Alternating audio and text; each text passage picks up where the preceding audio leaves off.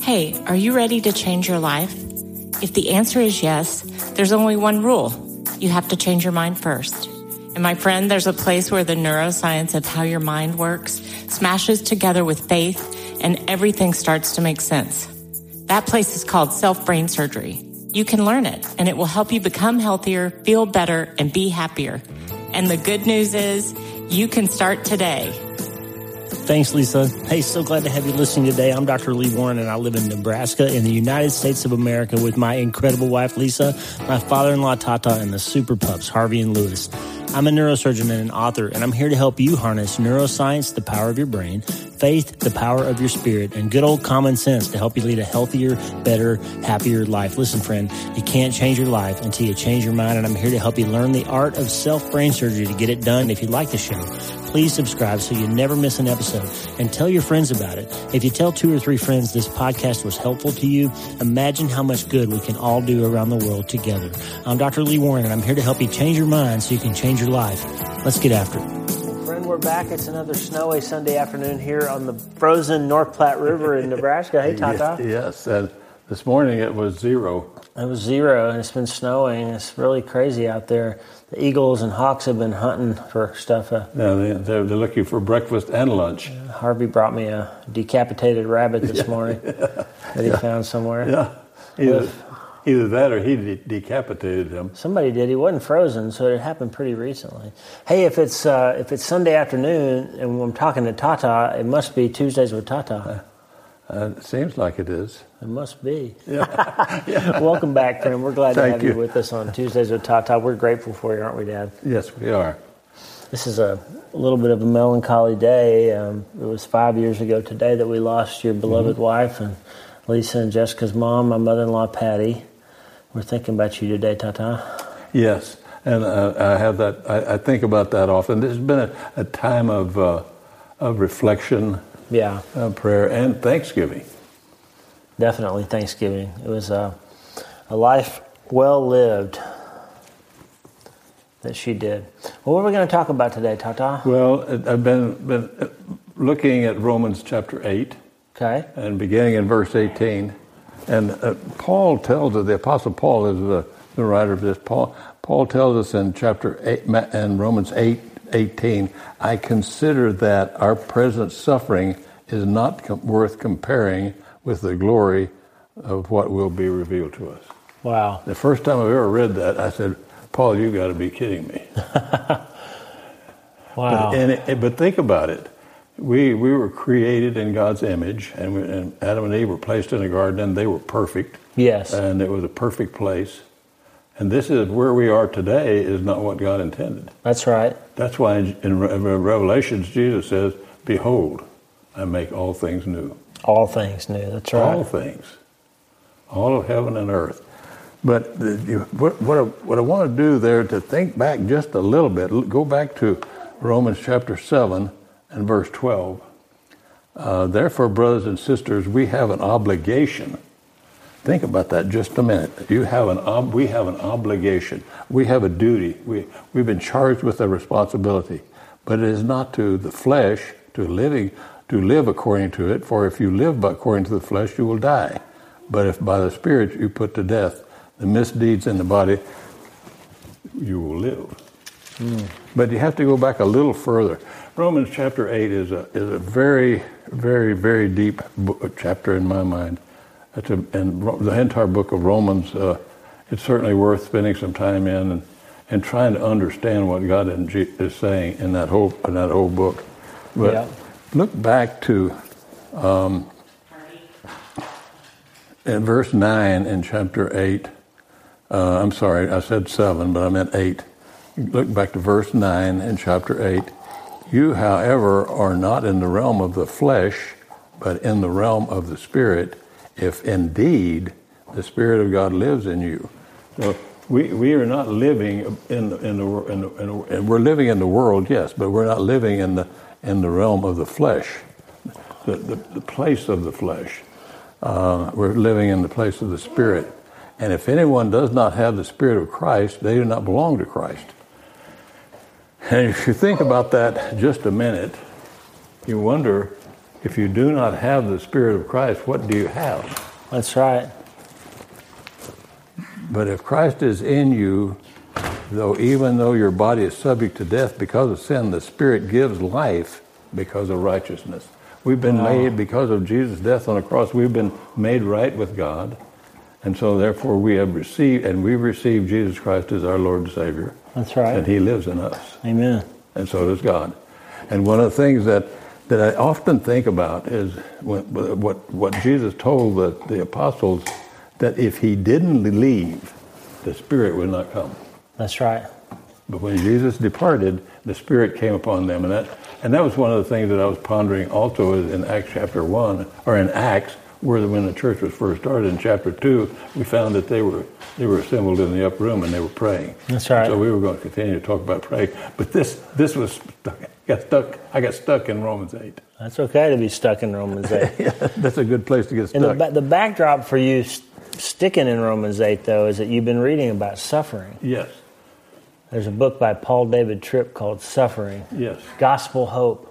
Yes. For those who are suffering. Yes. I gave you, and tell us about that, Tata. Well, it's a book that is it's very deep, and it's a book that requires you. In my case, I can barely get through one chapter at a time. Yeah, he writes so deeply because it's very deep, and you have to consider and you have to think about just what you had just read. But the thing about suffering is it's just like everything else in life. We have a choice. That's right. We can live in it. We can waller in it if we want to. Yep. But if we choose not to, we can't. But That's we right. can only do it by the help of God. Amen. And the Spirit of Jesus Christ that lives in us. That's right. And so if we've said yes to Jesus and He lives in us, then we have the strength and we have the endurance to overcome that Spirit. That's and right. If we don't believe what we're just reading right here, what would this day be like? Wow. We have to believe, we believe this. And so, but here again, like I said, we have a choice in everything we do. That's right. God gave us freedom in Jesus Christ, yes. That's right. But He also gave us freedom of choice. That's right. And He gave us a brain that can choose. He gave us the mechanism by which we can live out that choice that He gave us. That's correct. It's what happens inside that 6 inches between our ears. That He gave us among all the animals. We're the only ones that have the ability to decide to think about something different than we are inclined to think. That's correct. And the book on suffering, that is one of the main points that I've garnered from it to this point, is that in the midst of suffering, you have a choice about how you think about things. That's right. And where you look to for your comfort. That's right. Easy to do? Of course not. No. He said, Paul David Tripp wrote this, suffering tends to kidnap our thoughts, and in so doing has a powerful effect on our emotions and responses. That's right. That's right. And like I said, you have a choice in everything that you find yourself involved in. We got Harvey's murmuring and complaining over there. Oh, I see. But anyway, and I said this when we were talking to, we were on a podcast with John Swanson. Yeah. But and one of the things that is stuck in my mind, and I have a hard time getting it out. I haven't even tried to eliminate the thought. But I recall that when Patty was in hospice, the hospice nurse came and changed her status to imminent. Yeah. And then a few days later she came back and she said, what are she still doing here? Is she waiting on someone? Is it someone coming? Or is it somebody's birthday? Is there an anniversary coming up? And Jessica, my youngest daughter, looked at me and said, Dad, and I walked out of the room. And later that same day I came back and I kissed Patty on the forehead and I said, it's okay. You can go home. And she did the next day. And I thought about that because in the beginning of all this, when Patty was so ill, one of the things that she has always found comfort in is the Psalms. And I read the Psalms to her, and what I was thinking all the time I read them to her till she would go to sleep. And little did I know the psalmist was speaking to me. Because most of the Psalms or they began as laments. That's right. And they began in sorrowful places. And as I've tried to look back across that space of time, I have a hard time joining it all together. It just comes to me in pieces. When I reminisce about it, and I don't sit and commiserate in that situation, right? But the thought still comes. That's right. Of course it does, and it always will. That's right. As long as I have breath. But thinking again about in Romans 8, what Paul said, you, however, are not in the realm of the flesh, but in the realm of the Spirit, if indeed the Spirit of God lives in you, and if anyone does have the Spirit of Christ, if they don't have the Spirit of Christ, they do not belong to Christ. But if Christ is in you, then even though your body is subject to death because of sin, the Spirit gives life. That's right. Let me read that in the New Living Translation, just to get a little different flavor. So this is Romans 8, starting in verse 9. But you are not controlled by your sinful nature. You are controlled by the Spirit, if you have the Spirit of God living in you. That's right. And remember that those who do not have the Spirit do not belong to Him at all. That's right. And Christ lives within you, so that even your body will die because of sin. The Spirit gives you life because you have been made right with God. That's right. Made right with God. Righteous. We are righteous in His sight. So back to verse 12, or forward to 12, that's why that therefore is therefore. That's right. Brothers and sisters, and I don't know what that translation says, but NIV says we have an obligation. That is not to live according to the flesh, and if you do, you live according to the flesh, you will die. But if you live by the Spirit, you are put to death in the misdeeds of the body, you will live. That's right. So the obligation that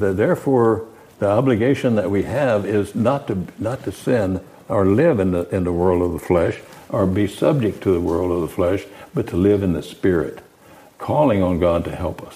That's right. And sometimes, and it's just like today, when we were watching online Church of the Highlands, and Chris Hodges said that one of the points he was making was that pray continually.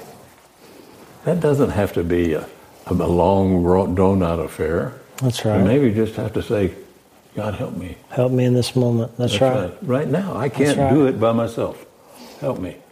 Let me draw out that verse 12 again. In the New Living, it gives us just a slightly different flavor, because I want to make sure that people understand that the Spirit gives you a choice to not be obligated to live by what the world tells you that you have. Right now, there's a tremendous amount of pressure, and there probably always has been, but with the internet and with everything, instant communication, kids and younger people and all of us really feel almost like we're being forced to assimilate to the culture. Yeah. And he says, because of the Spirit, you are not obligated to do what your sinful nature urges you to do. That's right. For if you live by its desires, you will die. But if through the power of the Spirit you put to death the deeds of your sinful nature, you will live. That's right. For all who are led by the Spirit of God are children of God. So that's how Paul can say, I consider that our present sufferings are not worth comparing with the glory that will be revealed. That's right. Oh, he laid down. I'm sorry. Well, Harvey's just made his presence known again, and he laid down. That's right. He's given up the ghost over So that's how he can say that, because of having the Spirit of Christ in him and the Spirit of Christ in us. We can say the same thing. That's right. I consider that our present sufferings are not worth comparing with the glory that will be revealed to us. That's right. I'm sorry. Harvey is back there making noise again. Just love it. We love it. We love having Harvey on the show, don't we, Harvey? And then Paul goes on to talk about that it's just not us, it's all of creation. Everything that God made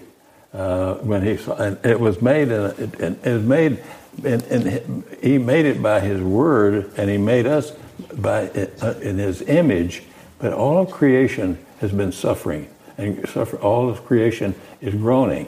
That's right. And so he goes on to say in verse 18, I consider that this present sufferings are not worth comparing with the glory that will be revealed to us, for the creation waits in eager expectation for the children of God to be revealed. That's right. Waiting on us. For the creation was subject to frustration, not by its own choice, but by the will of the one who subjected it, i.e. God. That's right. In hope that the creation itself will be liberated from its bondage to decay and brought into the freedom and glory of the children of God. When we are revealed as children of God, and when Jesus comes and he makes all things new, a new heaven and a new earth, all things will be, then it will all be very clear. That's right. And we may have answers to our questions, but then it may not make any difference where we are. That's right. When we think about that. For we know that everything is groaning. And how's the creation groaning? Earthquakes, tsunamis. That's right. Storms, global warming, global unwarming. Yeah. Who knows? But all of this is taking place because we know that the whole creation has been groaning as in the pains of childbirth right up to this present time. That's right. And that's when Paul was when he was writing this, and it's still groaning. That's right. Not only so, but we ourselves, we have the first fruits of the Spirit groan inwardly as we wait eagerly for our adoption to sonship. That's right. The redemption of our bodies. In this hope we were saved. But hope that is seen is not hope at all. That's right. Who hopes for what we already have? But if we hope for what we do not have, we wait for it patiently. That's right. So that's why that therefore was therefore. That if we are indeed saved by grace, if we indeed are saved by grace, if we have the Spirit of God in us, so we have the Spirit of Jesus Christ in us, and He is living in us, and we have the Holy Spirit, so that we are children of God. That's right. We've been adopted, but we are heirs and co-heirs. We're heirs of God and co-heirs with Jesus Christ. So what does that make Him? Our brother. That's right. He's our brother. He's the Son of God, but He's our brother. That's right, He is. So we're children of God. And that is a concept that is so hard for people to grasp. It's a concept that is fleeting sometimes. And then you stop and think about it. I even tell myself sometimes, sit up straight. You don't have the right to slouch. You're the child of the king. That's right. You're a member of the royal family. That's right. You don't have to. You don't have the right. You don't have that privilege. You don't have the right to be something that you're not. For in this hope we were saved. And Paul is talking about hope at that time. In the same way, the Spirit helps us in our weaknesses. We do not know what we ought to pray for, but the Spirit Himself intercedes for us through wordless groans. And He, God, who searches our hearts, knows the mind of the Spirit, because the Spirit intercedes for God's people in accordance with the will of God. That's right. So we are blessed that we've been saved. We've been saved, and we're in God's family. We're children of God, but we have the Holy Spirit, who also searches us and helps us pray. That's right. And helps us in our need, in our time of need, in our time of distress. So we were leaning in to God. We're leaning into Jesus Christ. And we know, and one of the things I wanted to point out is that sometimes this verse is taken so much out of context that we lose sight of what it really was. See, all of it is connected. And we know in all things God works for the good of those who love Him, who have been called according to His purpose. So we use that sometimes when people are in distress or in suffering. We say that same thing to them. That's right. So you have to examine how all of this fits together, and sometimes the power of silence is what's needed in that time.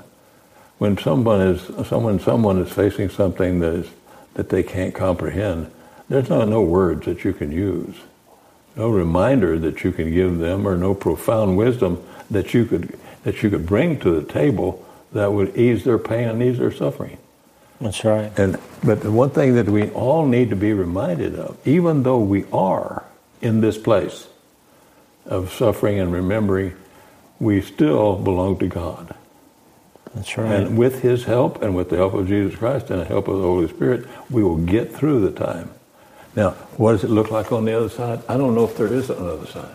That's right. In this life. Yeah. I think there is another side when this life is over, or when Jesus comes back. And for me, I say Maranatha. Maranatha, come Lord Jesus. That's right. Come Lord Jesus. And if today is the day, then perhaps today it is. That's right.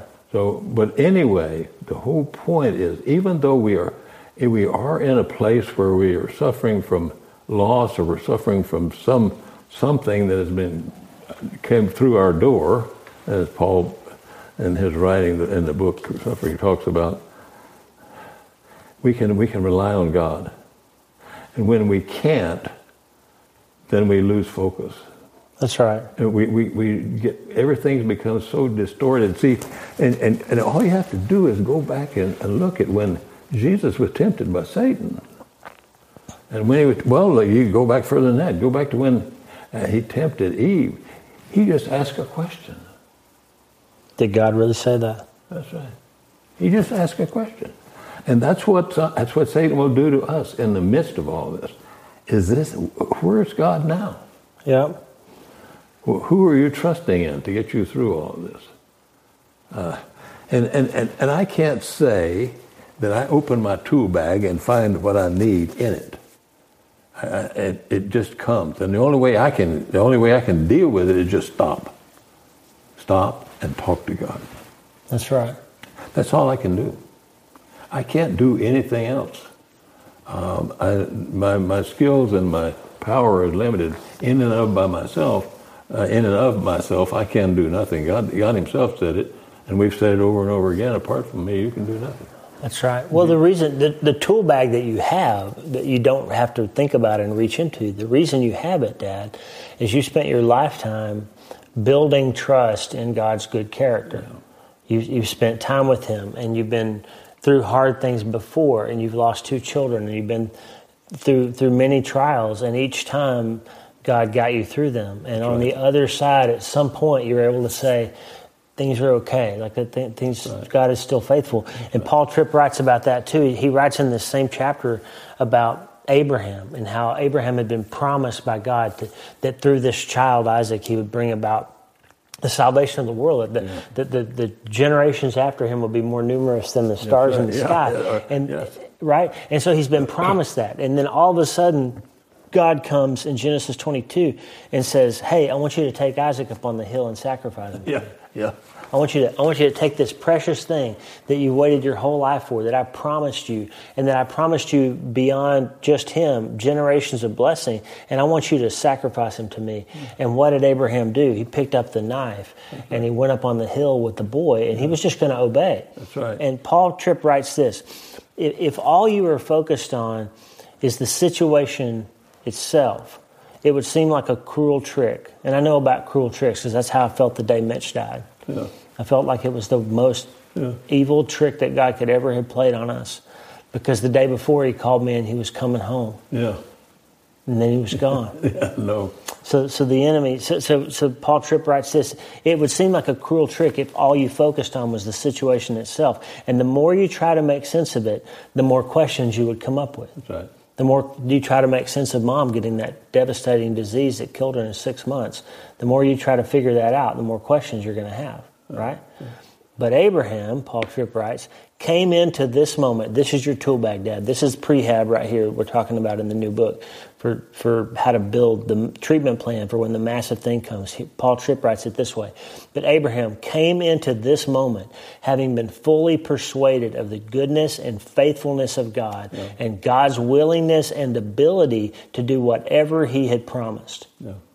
So what happened then is he didn't let his circumstance overwhelm his prior knowledge of who God was. That's right. He had already decided that God is good and God's going to keep his word, and he had memory and movement to build hope, to flex that muscle of hope. And he picked up that knife and he was going to do it, and God said, "Don't do that." Yeah. Angel stayed his hand.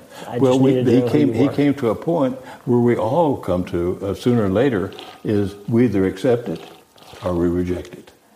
That's right. There's no middle ground. That's right. You either say yes or you say no. That's right. And that's a hard saying. I realize that's a hard saying. He said, let me just read a little bit more. Abraham was able to calmly do the unthinkable because for years his daily thoughts had been focused on the goodness, faithfulness, and power of his Lord. He wasn't paralyzed by the circumstances, confusing and distressing as they were, because he looked at those circumstances through the lens of the beautiful faithfulness and awesome power of his God. Yes. He waited on God. He waited on God. Yeah. And he relied on God. That's right. And so at the end of all of this, and I realize that we're looking into a very deep subject and very hard to grasp sometimes, because Satan is not going to let this seed grow. He's going to take it away as soon as he can. That's right. When we think we know something, but understand that and think about it as you look down to verse 31. What then can we say? Paul says. What shall we say in response to these things? If God is for us, who can be against us? That's right. If God's for us, who can be against us? He who did not spare his own son, but gave him up for us all, how will not also with him gracious give us all things? That's right. That's profound. And all of this, and one of the things, and I keep hanging on to that, is what Jesus told his disciples, that in this world, one translation says you will have trouble. Yeah. Other translations say you will have tribulation. Yeah, John 16:33. That's right. But fear not, because I've overcome. That's right. I've overcome the world. Easy to hold on to. Sometimes. Let me tell you something. It is not easy to get through the days. It's not easy to get through the nights.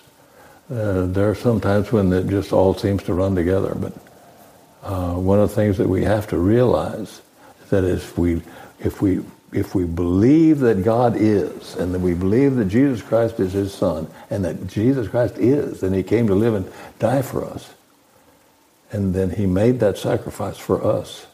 If we believe that, and if we believe that we're children of God, then what choice do we have? That's right. You hold on to that. Now, how long you hold on to that? As long as you can. That's right. There's something interesting here. I don't go around saying that every little coincidence happens because God arranged it that way, but we're reading this book together as a family. All those who are listening that have joined in with us, we're reading this book, the Joshua Code, 52 scripture verses every believer should know. And O.S. Hawkins writes a little chunk of scripture every week that he wants us to memorize to give us these these tools in the toolkit, right? Yes. Well, guess what the verse is for week 5 of January? It's Romans 8:28.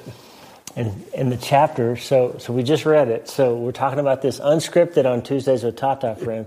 And O.S. Hawkins calls this chapter the family secret. Yeah. And this is the secret that the family of God knows. Because what Paul says in Romans 8:28, notice is we usually skip over this part, but he says, he doesn't just say God causes everything to work together for he says, and we know. That's right. That God works all things together for good for those who love God, to those who are called according to his purpose. So if you're in the family of God, you've got some power and some juice, because you know that whatever circumstances come along and happen in your life, that if you're in his family, he's going to take care of you. That's right. And it's going to work out. The thing won't be good that happened. It's not good that you lost Patty. No. It's not good that we lost Mitch. It's not a good thing. But God's going to do something with that in response to our faithfulness that will work together for good in the end. That's right. To conform. What's the good? To conform us to Christ. That's right. To make us more like him. That's right. That's our family secret. Well, and the good for me has drawn me closer to Him. I can't even brush my teeth without asking Him to help me. That's right. So, and that is so hard to encapsulate. That if I could turn it into a suppository, I would, but I can't.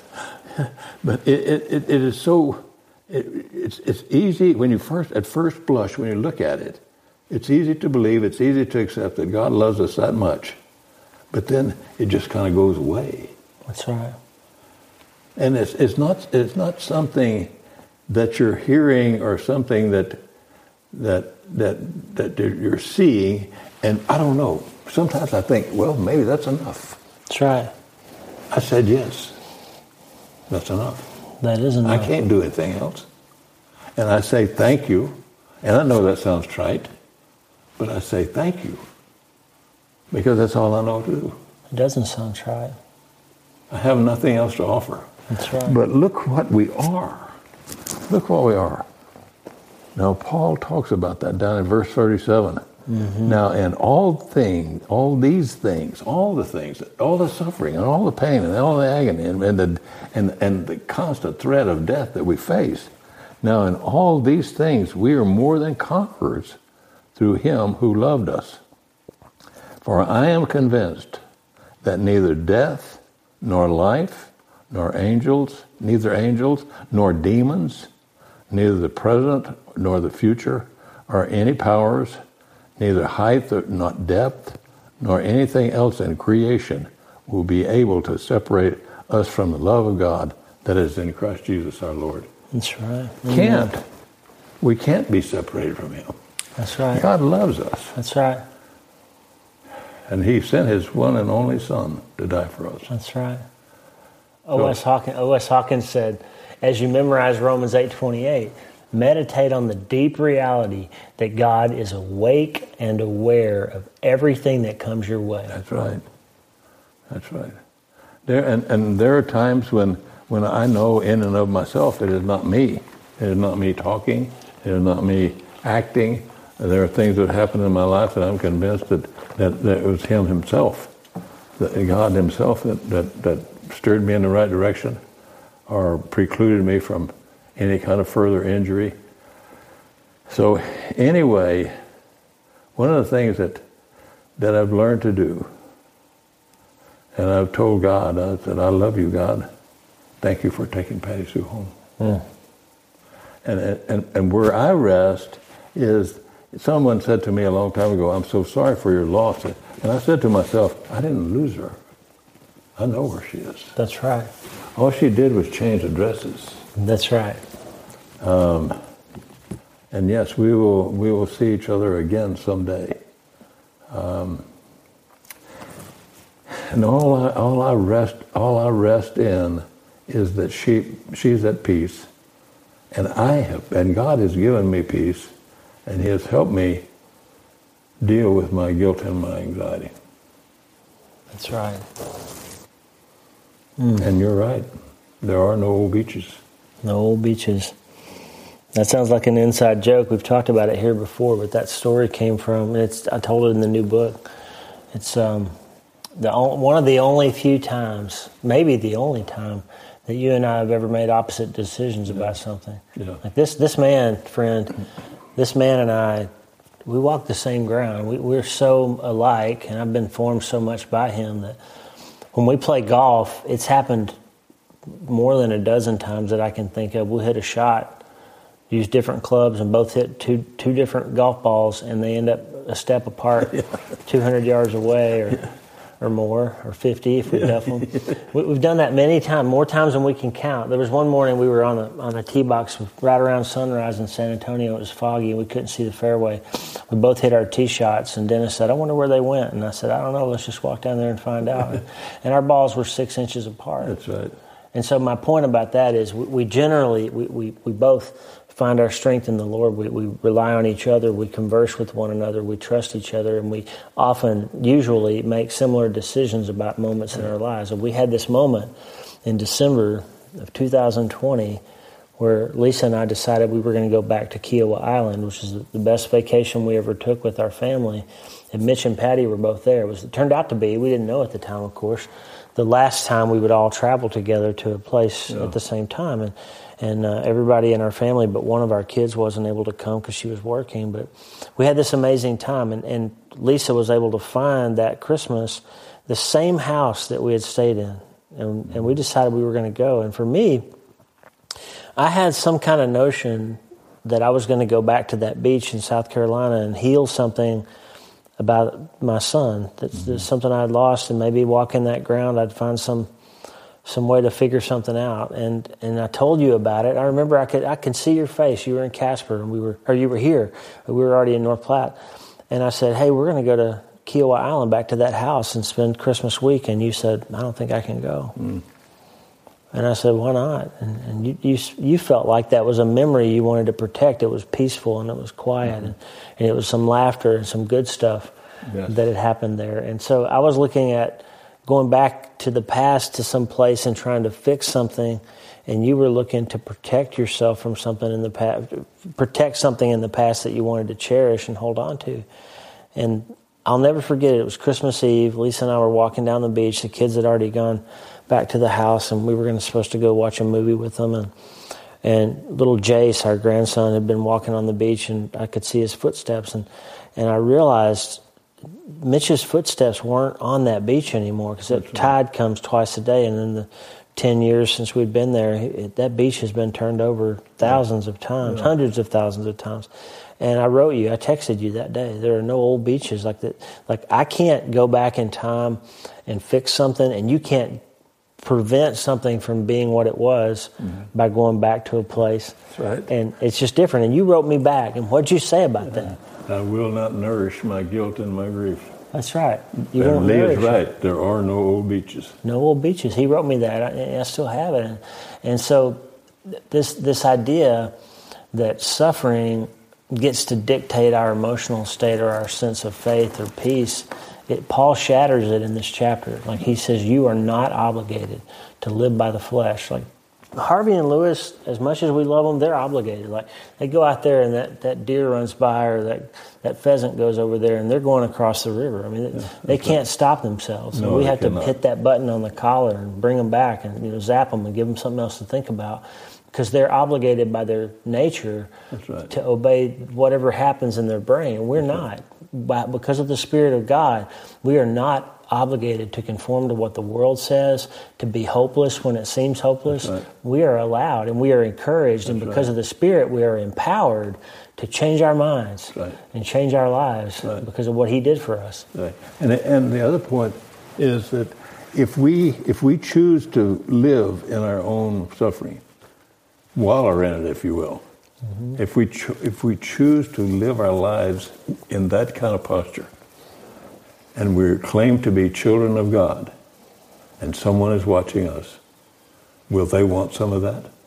That's right. Will they want to be like us? Right. No. Wow. That gets to that idea of adorning the truth, doesn't it? That's correct. What Paul said, I think it's in Titus 2:10. So it gets to that idea that Paul's talking about in Titus 2:10 when he says, in every way we are to adorn the gospel, adorn the teaching, to make the teaching about God more attractive. That adorn is the same word that our word cosmetic comes from in the Hebrew. In the Greek, it's cosmeo. And the idea, what you just said, is our lives are supposed to be lived in such a way that people smell it or see it, and it's attractive to them. It reflects God. That's right. To say, I want some of that. I want to be more like that person. Now, does that mean we're perfect? No. I sit right here, and I'm the first one that will admit that I'm a sinner saved by grace. Amen. And I have the same prayer every day. Lord, have mercy on me, for I am a sinner. Amen. But we walk this walk, and we talk this talk. That's right. So, but and I know that in the sound of our voice, and I see the prayer roll, I see the request, and please know that you're in our prayers, and other people are praying for you as well. But we know that you're suffering, and we know that you're in pain, and maybe as you think about this, you say to yourself, "Me? Yeah. This is me. Well, it's all me. It's all us. That's right. It's all of us. We all suffer. We all suffer. There is no human being that has not suffered in some way. But the writer of Hebrews tells us that none of us have suffered as our Lord did. That's right. To the point of shedding his own blood. That's right. That's right. And none of us suffered like that. And I've looked at that, and I've looked at it so many times that I question even my own self. Yeah. But the suffering that he experienced, and the other side of that is, I mean, even though they knew, I think God suffered as well. He did. When Jesus cried out to him, my God, why have you forsaken me? Yeah. Of course he did. That's why the veil was torn. Like, God was mad. He was angry. That's right. That he had to do that. That's right. And the tombs were open. The people walked around. And the one thing that we miss all the time, I do, is the people walked around for 40 days. Yeah. 40 days. People that have been dead walked around. That's right. So the reason I say that is because there's nothing that our God can't do. That's right. And there's nothing that our God can't do for us. Right. So all we have to say to him is, yes, help me. That's right.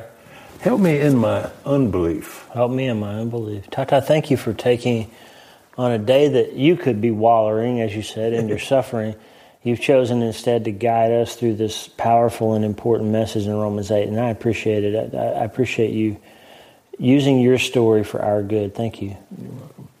And if we're going to decide not to be that person that wallows in their suffering, but instead grabs onto that promise that God's going to somehow redeem this and somehow point us back towards peace and the ability to change our minds in the depths of it. When should we start? It's today. We start today. Hey, thanks for listening. Please subscribe to the show so you automatically get every episode. And if you like the show, you'll love my weekly letter. Check out my writing at drleewarren.substack.com, drleewarren.substack.com. Get the free newsletter every week for my best prescriptions for becoming healthier, feeling better, and being happier through the power of faith and neuroscience smashing together via self-brain surgery. drleewarren.substack.com. And if you need prayer, go to the prayer wall at wleewarrenmd.com/prayer. The theme music for the show is Make Us One by Tommy Walker, graciously provided for free by the great folks over at TommyWalkerMinistries.org. Check it out and consider supporting them. TommyWalkerMinistries.org. Remember, you can't change your life until you change your mind. And the good news is you can start today. I'm Dr. Lee Warren. I'll talk to you soon. God bless you, friend. Have a great day.